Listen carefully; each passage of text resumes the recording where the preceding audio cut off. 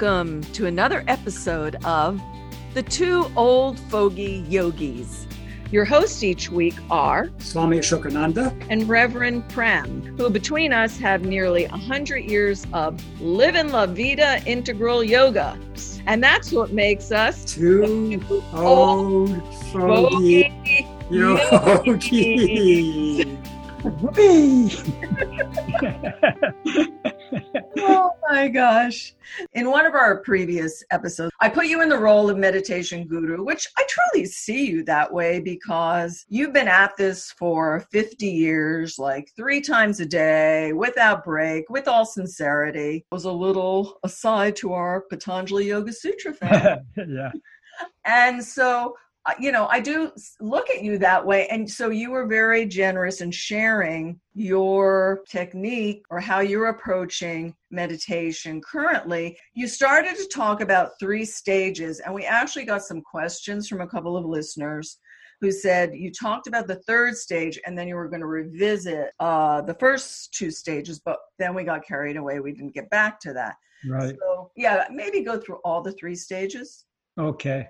Well, you started off by speaking a little bit about Patanjali. Patanjali defines yoga as yoga chitta vritti nirodha. Yoga is stilling the thought waves of the mind, is one way to translate that. And then he says, when the mind is quiet, you can see yourself as you are. So I tried to directly follow that, quiet the mind, get the mind to shut up, and I couldn't do it. As you mentioned, I'm a disciplined man, 3 times a day, all these years. And I'd always leave feeling bad about myself, that I couldn't accomplish what Patanjali was asking. This wasn't like you did it for a week and then you said, forget it, I give up. I mean, you must have. 18 years, maybe like that. Whoa. Yeah. Okay. So you gave it the old college try. Yeah, I would call it even graduate school try. I tried it the best I could. I tried gritting my teeth. I would grind my teeth down. I knew that if I just tried harder, I could get the mind to keep quiet. It was too active, and it didn't work.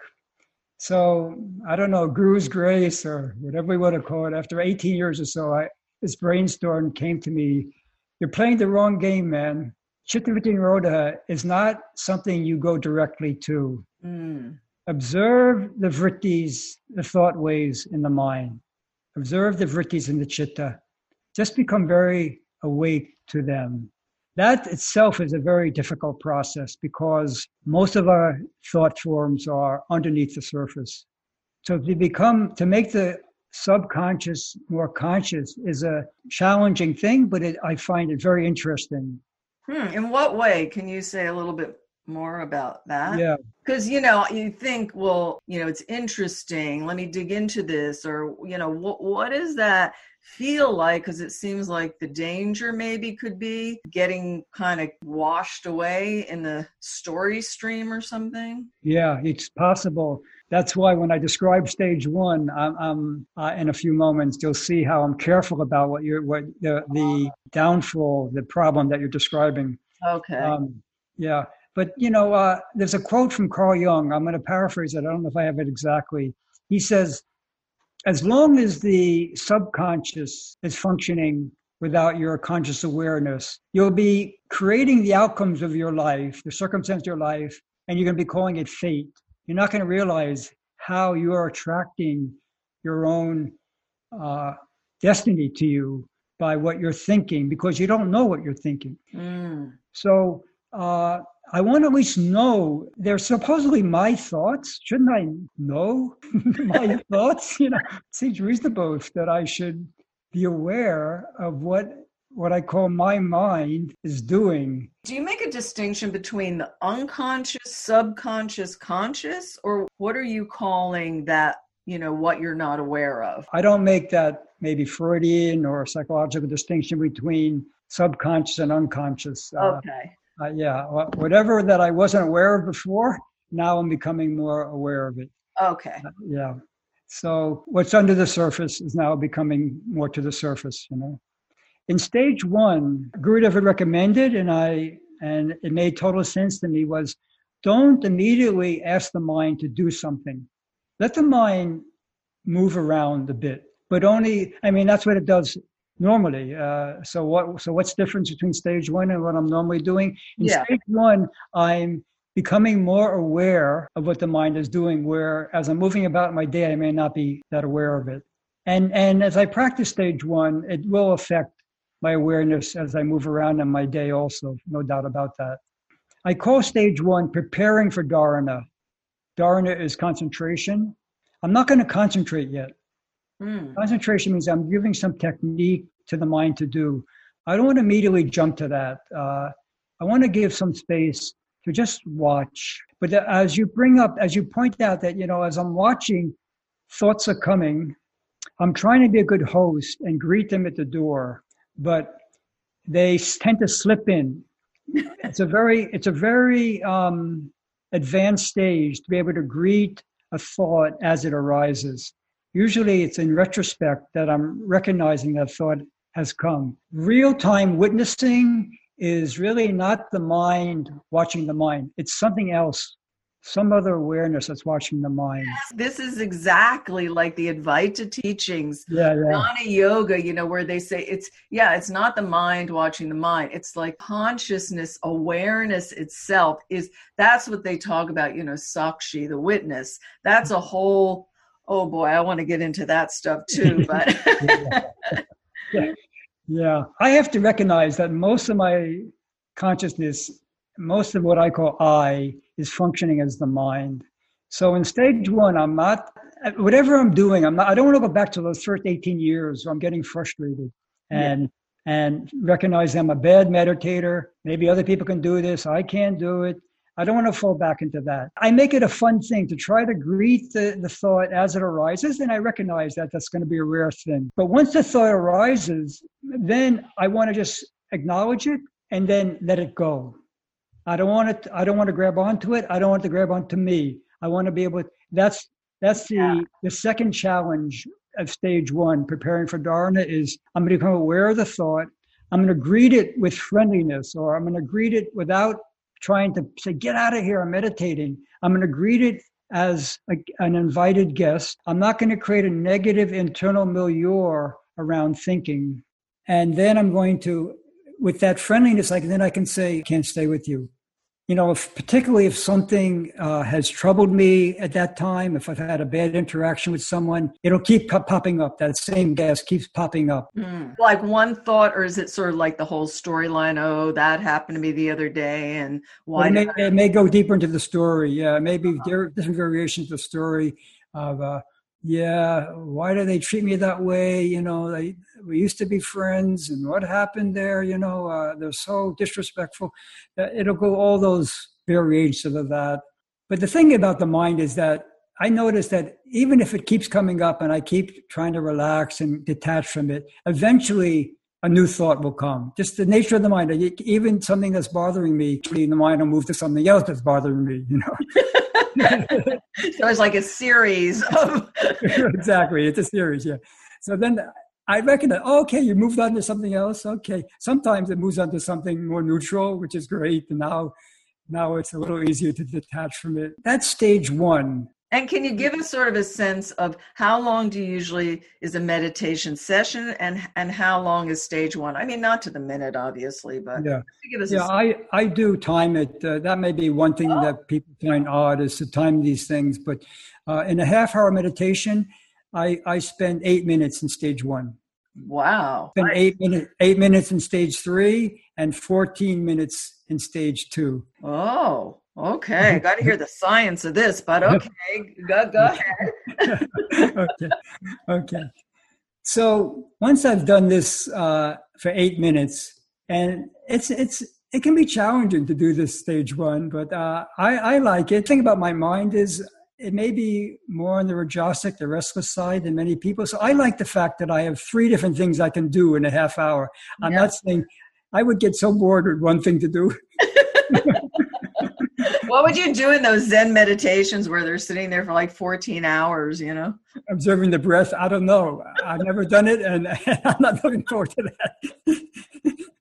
not saying that is what they get up and they do walking meditations and other things, but I like this too. This sounds really good. It is fun. Yeah.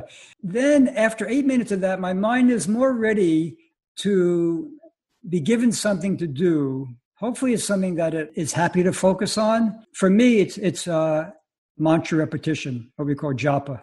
Okay, so in stage 1, you're not using a mantra. You're observing. You're becoming aware of the thought. You're welcoming them in, trying to just be as neutral as possible, just watching and then watching them as they go out. So ta-ta, bye-bye to them. Okay. Yeah. Watching them go out sometimes may not be possible. Sometimes I have to put a little bit more effort in letting it go. I don't know if that makes sense, because if you try too hard to get rid of a thought, it'll stick more. It takes some skill to let go of a series of thinking that really is close to your egocentric consciousness. You have to know how to skillfully, if you try too hard, that energy of trying becomes the very force that it sticks to you. If you don't try at all, it seems like I can't just drop it. But what happens for me a lot is that I'll be like you. I'm observing, the thought walks in, trots itself in. Sometimes it trots itself out. But a lot of the time, I just suddenly become aware, I've been thinking about something, and I've gotten completely absorbed in that thought. Right. Yeah, that's how it often happens to me also. Hopefully I can shorten that time of being lost in the thought. I think that you mentioned I've been doing this a long time. I think that's true. The time I'm lost and unconscious of what the mind is doing has gotten shorter. Nice. Yeah. Yeah. And when I become aware that I've been lost in the thought, I don't beat myself up anymore. That's a great relief also. Yeah. So then I'm ready for stage 2, which is dharana. Now I'm going to concentrate. Okay. I mean, I'm going to give my mind a technique, something to do. And now you said this is the longest time. This is the 14-minute segment? Right. Okay. I do 108 repetitions of the mantra. It can go anywhere between like 11, sometimes as many as 20 minutes if I really get lost in it a bit. But it's 14 minutes about the average. And that's about 108 repetitions. 108 repetitions of the mantra. I have a 3-syllable mantra, and that's about how long it takes me. And are you using a mala or some way to count this? Or how are you doing a count? Or, you mentioned something in it when we were talking in the meditation episode, the prior one, that you'd use a count. But is that what you mean with the mantra? Yeah, that's what I mean. I used the mala for many years, and I would get so attached to my mala. I'd wear it, put it under my pillow, and then it would break. The beads would scatter all over the place. I get a new mala, have that for 3 years. I must have lost maybe 10 malas over the years. I just couldn't handle the emotional pain of broken malas. Oh my God, my mala broke my heart. I know. Someone should write a country western song. So now I use my fingers. And I count 36 3 times. And some of that is with lip movement. That seems to help me to stay more present. I'm not making an audible sound, but I'm moving by my lips. And some of it, I don't want to get attached to that lip movement part. So some of it is just mentally repeating the mantra. Okay, but have you sort of systematized that? Do you start out with a verbal out loud repetition, then move to the lips, and then to the silent, or how do you handle it? Because, all my life, adult life, I've lived in ashrams with group meditation. I can't do it out loud. I don't do it out loud during that meditation time. When I'm walking around or dancing in the house, then I can sing it. When I'm doing my meditation practice, it is systematized. 2/3 is with lip movement and 1/3 is mental. I may change that as my mind gets more subtle. But right now, that's what I've stuck to. 2/3 is with lip movement. 1/3 is mental. Mental doesn't mean in my brain. It means every cell of my body, and also my pranic body and my mental body is vibrating with the mantra. Whoa. Yeah. Sometimes when I say mental, people think I'm talking about in my brain. Yeah, that's what I thought you were talking about. So What did it start out that way, and then it kind of morphed or evolved into this whole pranic thing that That's you? a good question. Let's think about how that happened. Yeah, it must have been some kind of evolution where I recognized it just became obvious to me why do I want to repeat it in my head?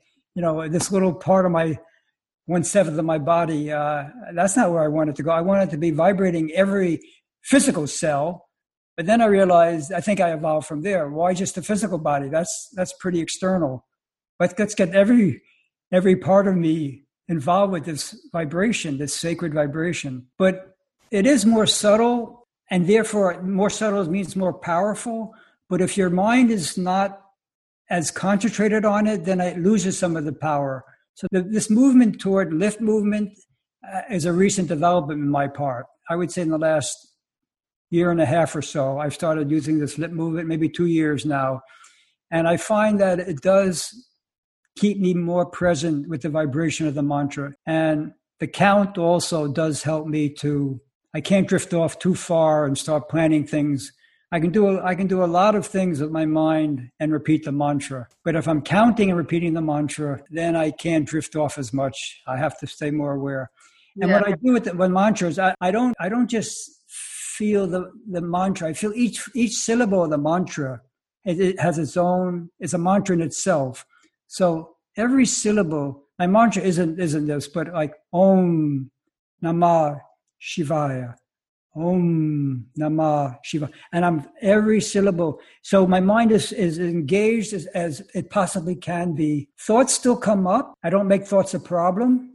But in this practice, particularly with the count, I would say I can be aware of thought very quickly. Sometimes I can't be aware exactly what the thought was, but sometimes actually I can be aware of the thought. I can't go into a stream of thinking very easily in stage 2. Wow. There's too much focus to start to drift off and think about, I feel hurt about this and that. I can't do it. I'm too engaged in what I'm doing.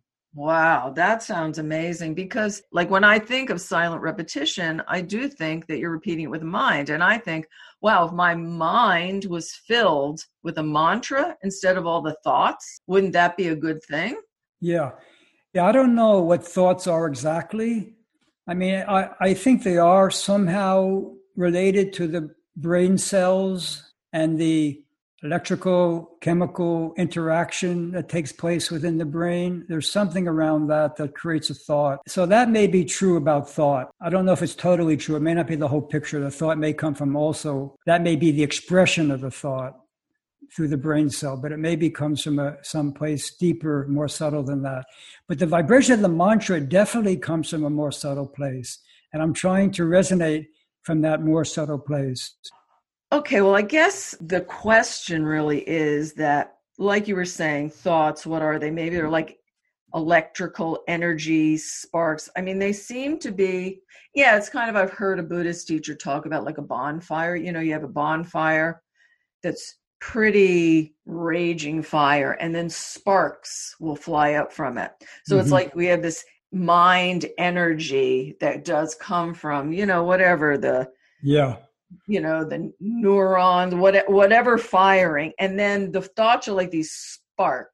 And the problem that we have as humans is that rather than naturally having the sparks fly up into the sky and then they would, like, in a sense, self-liberate and just end there, we somehow grab them back and start other little bonfires from them. Yeah. Like, I really like that you don't have an antagonistic relationship with your thoughts. Yeah. From everything that I've read, that's definitely not the way to go. Right. So when you're talking about mental repetition, I really just thought that's in the mind. Like, you're filling the mind with the mantra. So in other words, snuffing out space for thoughts. But that really, like you're sort of alluding to, is not really the purpose of mantra meditation.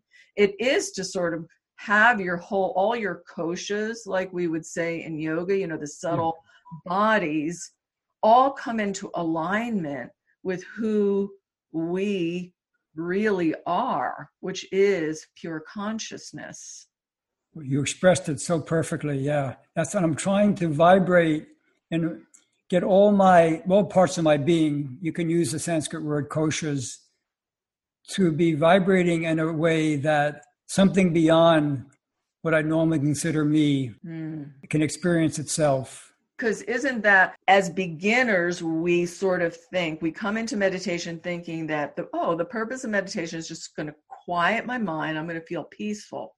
But the real story seems to be, by having this practice over time and doing it diligently with full sincerity, it is leading you just naturally into a place where it's an experience of the mind dissolving, and almost like it's natural that you're having difficulty finding the words for this, because it's totally beyond words, but I've heard it expressed. yeah, it's possible, but we shouldn't think that expression be the thing, No, but what really confused me is that I thought I'm going into meditation thinking what I'm doing is stilling the mind.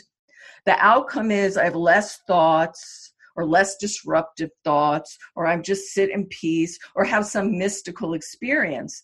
But from what I'm reading in Jnana Yoga and from what Gurudev says, is literally what happens is that the mind fades to the background, and that witness consciousness kind of almost absorbs the mind. It subsumes the mind, and it's just this like flow into just pure consciousness. The way I said it last time about when we talked about meditation was, it's a sleep. It's like going to sleep, but a sattvic sleep. So when you say absorbed in consciousness, it's similar to sleep. We get absorbed into something, but in meditation, it's conscious letting go into consciousness. Yeah. But I was wondering, okay, so I'm getting good at focusing my mind. As the years went by, I could see that I'm getting better at becoming more focused and concentrated. And I was thinking, so what? What does that have to do with spirituality? I have a very focused mind. It's like a good thing, having a focused mind, right? I mean, it can be good or bad, right? Depends what you're focusing on, but yeah, there are people who have had really bad people who had amazing mental control. Yeah. Okay. I told you I was watching The Last Dance about Michael Jordan, Chicago Bulls. And this one man said something very interesting. I think he was a reporter. He said, yeah, Michael had amazing abilities, natural abilities, plus his acquired abilities, and then the will. But the thing that made him something extraordinary, almost mystical, he knew how to be totally present. He never worried about the next moment or the past moment. He knew how to stay in the present moment. And that was something that you didn't see in basketball, maybe any sport, So that's an example of someone who was able to focus on exactly what the moment was. And I think I'm getting better at that.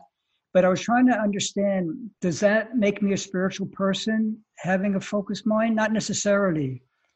But I've come to believe the importance that you can't really easily go beyond the mind until you can say, it's my mind. I control this mind. I have some mastery over this mind. You can't really say goodbye to the mind as long as the mind has you by the throat and it's laughing at you that you think you're going to get beyond it. It might even give you a taste of what it means to get beyond it. But even that is a trick of the mind.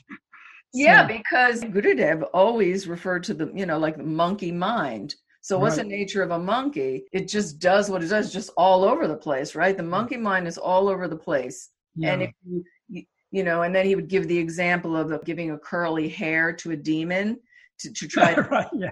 To try to make straight. And that's kind of like what the mantra is just to keep the mind occupied, maybe so that, you can sink a little deeper into the experience of your exactly. treatment. Yeah. So I sort of wrestle with that idea of, if the nature of the mind is just to be, like in nature as monkeys do, then what the heck am I going to do about that? I mean, I guess to some extent I can try wrestle with that a bit, but I think for a lot of the Buddhists, like they just sort of put aside them. They're like, I'm not even going there. Yeah. I'm just not, there's just nothing there for me. All I'm going to do is utilize the mind to sort of investigate the mind, and to analyze and, be aware and just notice when I'm aware. So they'll utilize the mind like that. What are your thoughts about that? And then, of course, I do want to get to if there's more to stage 2 and then what happens to stage 3. Yeah, I don't think you can utilize the mind until you reach a certain mastery. The mind is utilizing you. You better cop to that. Yeah. And let's get real here. I find that it takes quite an amount of time, and I don't know if it's just time, but all those 3 things, a long time without break, with all zeal, Yeah.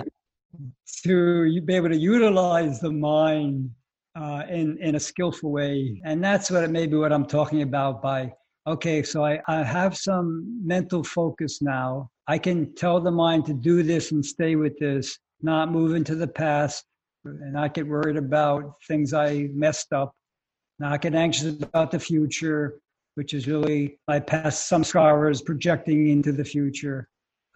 It is bringing me more into the now, which is where my spirit is. So I do see the benefit in asking the mind to stick with one thing, being more aware of when it's moving, not making that into a problem, coming back to that one thing. That's why I call it dharana. That's what dharana is. Yeah. The mind is moving, you're bringing it back. It's moving and bringing it back. And I don't have much more to say about that, except it's some kind of combination between alertness and relaxation. If you're too alert, trying to pounce on it, you're not relaxed. I don't think you can go deep. If you're too relaxed, then you're not really there watching what's going on. Yeah, there's an expression, not too tight, not too loose. Exactly, yeah. So it's some kind the way I say it to myself is you're alert and you're relaxed. And you're watching that balance. Where am I on the spectrum here of alertness and relaxation? Okay, and that's in the dharana. Concentration is a Sanskrit term for concentration. Dhyana is the term for meditation. Yeah. So I haven't started meditating yet. So I've spent 8 minutes and then another 14 minutes, 22 minutes, and I haven't started meditating yet. Okay. I mean, stage 1 has some discipline, but stage 2 is where now I'm setting some parameters. I'm giving the mind something to do. I'm asking it to stick with it, but it should be a relaxed discipline. It shouldn't feel repressive. And ideally, it's called Ishtadevata. It's something that you love. Ishtadevata means Devata is the light. Ishta is the way your heart naturally wants to gravitate toward the light, your path to the light. So you do whatever practice you do in stage 2, hopefully you can get your mind to really buy into it. So in other words, you're saying that it doesn't necessarily have to be a mantra for stage 2. It could be another practice, or what? Could you clarify? Yeah. So the Buddhists more watch the breath. Vipassana just watches their experience. Whatever you want to do in that stage, you could focus on a photo of somebody, a flower, even a concept of a infinite sky. You have to choose, and you can, play around for a while, but then you should settle down with one thing. Yeah. So I've settled down with mantra. I like it because I can carry it around with me. I do believe that it has some very powerful way of connecting me beyond the mind. So I've settled with mantra, and I'm going to stick with that. Yeah, and maybe we should, again, for listeners new to meditation, that maybe you could give a couple of mantras people could start with, and then also if someone is feeling more drawn to the integral yoga tradition, we do offer initiation where you'll receive a personal mantra and get some, guidance and instruction from any of the integral yoga centers. But for the interim, if someone wants to try it, what are a few that you could suggest maybe? Yeah, in our tradition, integral yoga tradition, I started out with Hari Om. I loved Hari Om. Very powerful.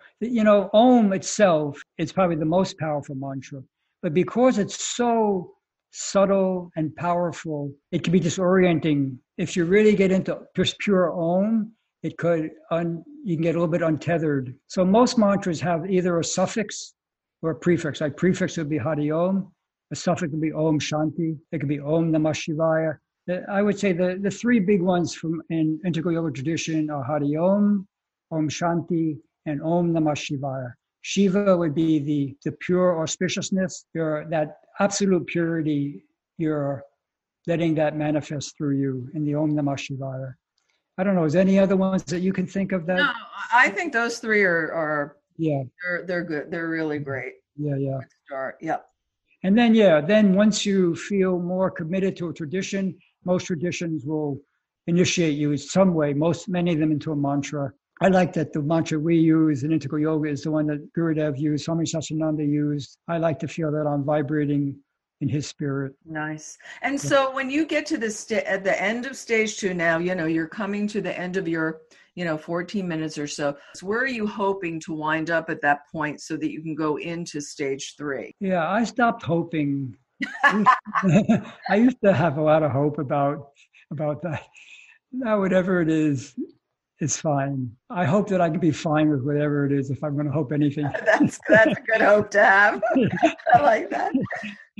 If it was a picture book story, then stage 1 and stage 2 are like knocking at a door. And stage 3, someone answered the door and said, please come in. And it doesn't make sense for me to keep knocking at that point. The knocking doesn't serve its function anymore.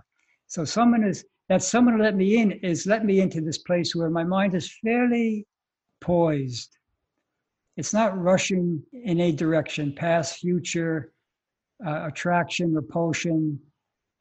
I can't say that I often get there. Whatever my state of mind is after those 108 repetitions of the mantra, I move to stage 3, which is I don't even call it dhyana meditation. I call it preparing to meditate, preparing for dhyana.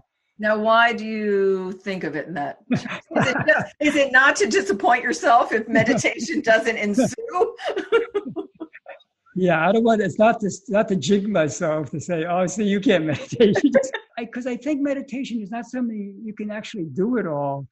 So I just say I can just set the ground. I can plant the seed, put some water there.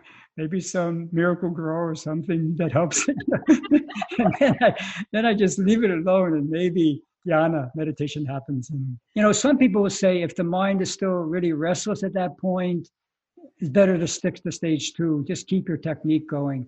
I don't practice that way. Whatever my mind is doing at the end of those 14 minutes or so, 108 repetitions, I want to now take that somewhat collected mind and I want to do something that I want to let it go into something else. I don't want to stay with a practice, a technique. I want to move to the place where thought initiates. Who is thinking all this thought? Is there a thinker there behind all this? I'm not interested in the thought now. The thought is the outcome. What is the cause? Is there a cause? So stage 3, the way I described it, I think last time we talked, is like Swami Ashokananda is a clenched fist, a tension in the field of consciousness. I've grabbed some consciousness and I say, this is me, Swami Ashokananda. And I'm doing Swami Ashokananda by clenching my fist. And now stage 3 is I'm relaxing my hand. I don't call taking a fist to opening, really doing something. I'm undoing the clenching of Swami Ashokananda. It's the hardest stage, and it can be a little bit frightening because that fist is everything I know about Swami Ashokananda. I don't know that open-handed fellow, if even there's someone exists at that point. But the little taste I've got of this open-handed experience, I don't think of it as the same me as the clenched fist person. But there is an eye there. It has, at least a little bit I've gotten, it has the smell and it has a scent of blissfulness to it. Mm. So there's something that's very attractive that makes the fearfulness of non-existence worth exploring. Whoa! That just blew. Because you just expressed that's Satchid Ananda, which in Advaita Vedanta, Jnana Yoga, that's the central teaching. That's our nature. So existence or being consciousness bliss. Bliss. You just described. Gosh. I don't know if I quite did justice with the words, but I'm doing my best to give a taste for that. Yeah. Oh, so beautiful. So in this stage 3, so when you're entering stage 2, you've really closed the door to stage 2. You're not going to repeat the mantra. You're not going to be looking at the thoughts and paying attention to those. Maybe what's the terrain of this stage? Yeah, it's hard to talk about. Yeah. The thoughts may still come in that stage. They do come, not may. Thoughts still, maybe they've slowed down, but thoughts will come. And I drop the content of the thought ruthlessly. I don't care how genius the thought is. I don't care if it's touching some deep trauma that I haven't looked at. Whatever it is, the content, now is not the time for that. This is not a psychological place now. I'm not dealing with the psychology of Swami Ashokananda. Right. So if I drop the content, there seems to be some prana there. I don't know if that makes sense, but a thought, as we say, some chemical or electrical impulse created a thought. I'm dropping the content and there's something there. And I use that something it's not a technique. It may sound like one, but it doesn't feel like a technique. I'm not going back to stage 2, where by dropping the content and feeling this energy, the energy dissolves the membrane of separateness of Swami Ashokananda. Whereas if I try to do something, it's I trying to get rid of I, and the I just gets thicker. But if I let the energy of the thought dissolve the illusion, I would call it, of separateness, it's my imagination. It is, you can call it a technique, but it feels like the closest thing I can come to not be a doer in trying to get beyond the scope of my awareness, my current awareness. If I try to do that, it seems that I always get stuck somewhere in me, small me. So that's the best I can do. And that's why I call it preparing for dhyana. Occasionally, I'll hit like what could be called pay dirt, oh, there it is. And it's all those 50 years, 3 times a day. This is why I did this. It's all working. I didn't waste that time. That's so great. That seems like a perfect ending for this episode of the podcast. I think so. Yeah. Pay dirt. Yeah. Well, I can say you have so inspired me. I mean, man, I'm committing to my meditation even more now. I just want to thank you on behalf of the universe of meditators, anyone who's been struggling like I have over the years, because you shared so intimately the interior journey that you have gone on for these 50 years. And that is such an incredible gift for you to share. And I'm so grateful. A deep bow to you, my brother. Wow. Thank you, Premanjali. Your skillful way of helping me to find ways to tap into what I tried to articulate was so beautiful. So I bow to you, my dear sister. Oh, well, thank you. But I think you express yourself just fine on your own. But it was nice to be along for the ride. Okay. All right, folks. Until next time. Thanks for listening. We hope you enjoyed the podcast and will join us again for next week's episode. Please do follow and subscribe to the podcast via SoundCloud, iTunes, Spotify, or Stitcher. And for more information about everything Integral Yoga, you can go to integralyoga.org. Om Shanti.